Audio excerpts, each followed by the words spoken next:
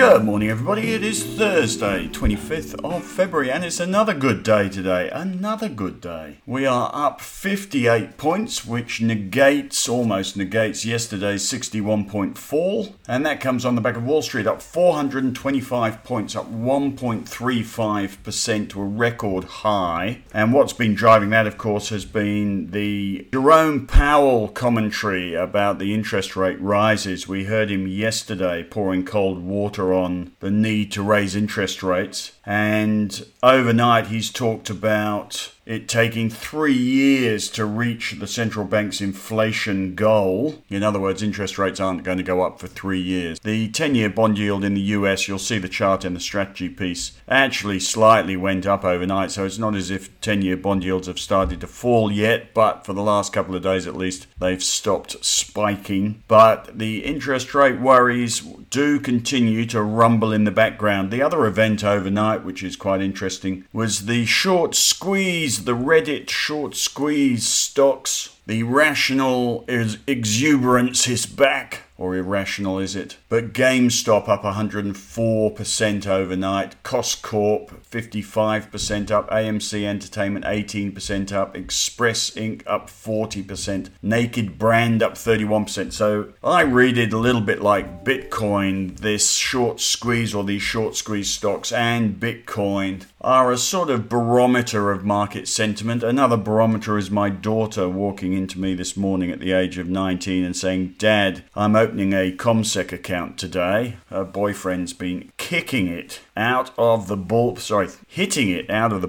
in the stock market in the last few months, and now she wants to get involved. I just don't see it myself. You're earning $25, $30 an hour, and then you want to gamble with thousands of dollars in the stock market. There is clearly a bubble in market sentiment if my frugal daughter wants to put her money on the card table. Anyway, all the signs are there. Bitcoin, short squeeze stocks, and my daughter. The market is in an exuberant mood. Otherwise, all the lead indicators for resources good overnight. The oil price was up. BHP and Rio were up in the US. The copper price was up. Oil price up 2.6%. ExxonMobil was up 3%. Goldman Sachs up 3.6%, so financials moving as well. And this morning, on our 58-point rise, we've got BHP up 2.3%, Rio up 1.1%. Fortescue Metals up 1.2%, Woodside up 3.8%, Santos up 3.4%, energy running as well. Oil Search up 5.9%. All good stuff. Not so flashy in the US overnight were the nosebleed valuation stocks. The Nasdaq was dragging its heels compared to the S&P 500, and against a market, or against the Dow Jones up 425 points, Apple was down 0.4%, Facebook down 0.6%, Amazon down 1.1%. So as I say, that interest rate concern about topping out stocks with high valuations still rumbles in the background. Otherwise, the main focus for today, of course, is the results season, and I have put a table in today of the initial reactions to results and highlighted the stocks we hold, which include Ramsay Health Care up 6.6% on results. Very happy with that. They talk about pent-up demand for procedures after COVID. Qantas up 4.3% on results. Zip down 1.18% on results. And Flight Centre up 6.5% on results. There are loads of others. The other features are A2 Milk down 14%, bit of a profits warning with their results. And Afterpay in a trading halt with a capital raising today. We'll see what that does for the share price.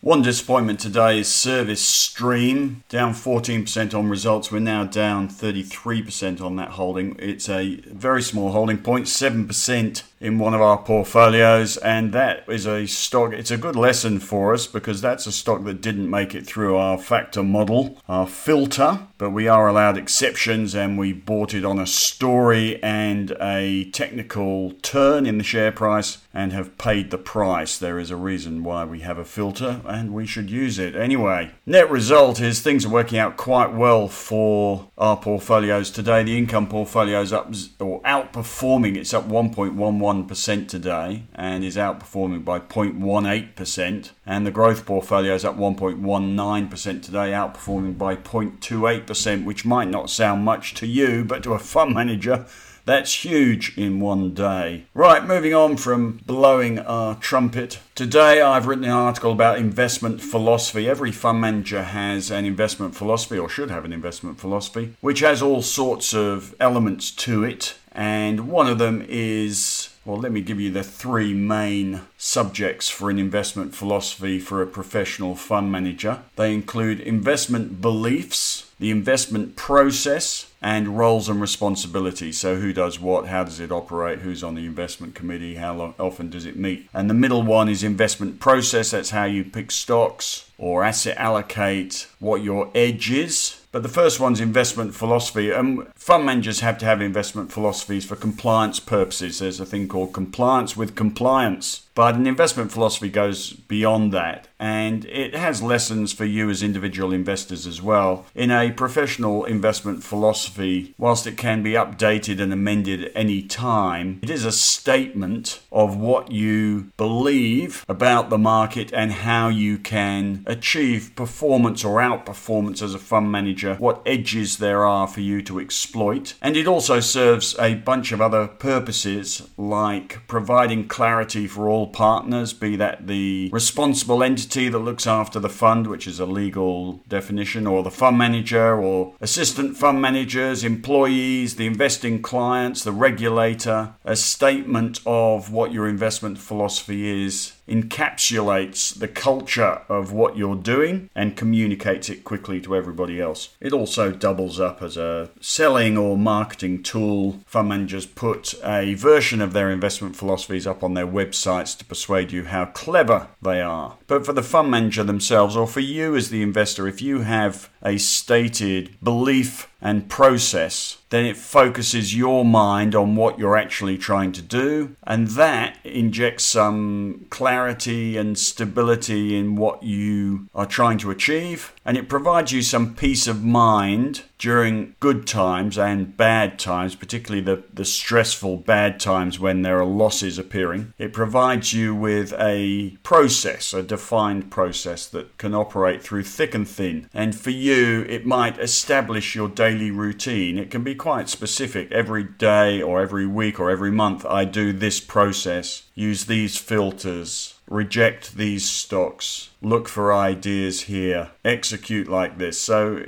it's a bit like, I think Chris has got a booklet out at the moment about how to write an investment plan. Anyway, the investment philosophy is part of it. And I've written today some of our investment beliefs under various headings. One of them is, are markets efficient? Another one is the stock market cyclical? Another one is the cash versus equities equation. And then I've got a summary. My summary, you can read a bit of detail there, and I've got links to articles about risk reward and market, or the efficient market hypothesis, and an article I've written about that. So there's plenty to keep you interested today. I perhaps should have put that up as a weekend article. But the conclusion, or not the conclusion, the summary for you is that we believe as a team that markets are inefficient, that technology, the developments in technology have, if anything, made stock markets less efficient, but faster moving. The herd is that much bigger, and it can still lose its head more quickly, or more efficiently lose its head, but markets are definitely not efficient, and they are exploitable. We also believe that risk and reward doesn't have a linear relationship, so you can, with hard work, narrow the risk and improve the odds of reward. The stock market's about probability, and you can narrow probability in your favor through your process. And although it's obvious that the stock market is related to the economic cycle, it's not that simple, and we are aware, and you need no more clear example than the GFC or the pandemic last year, that the economic cycle or the normal cycle can be savagely and suddenly interrupted by an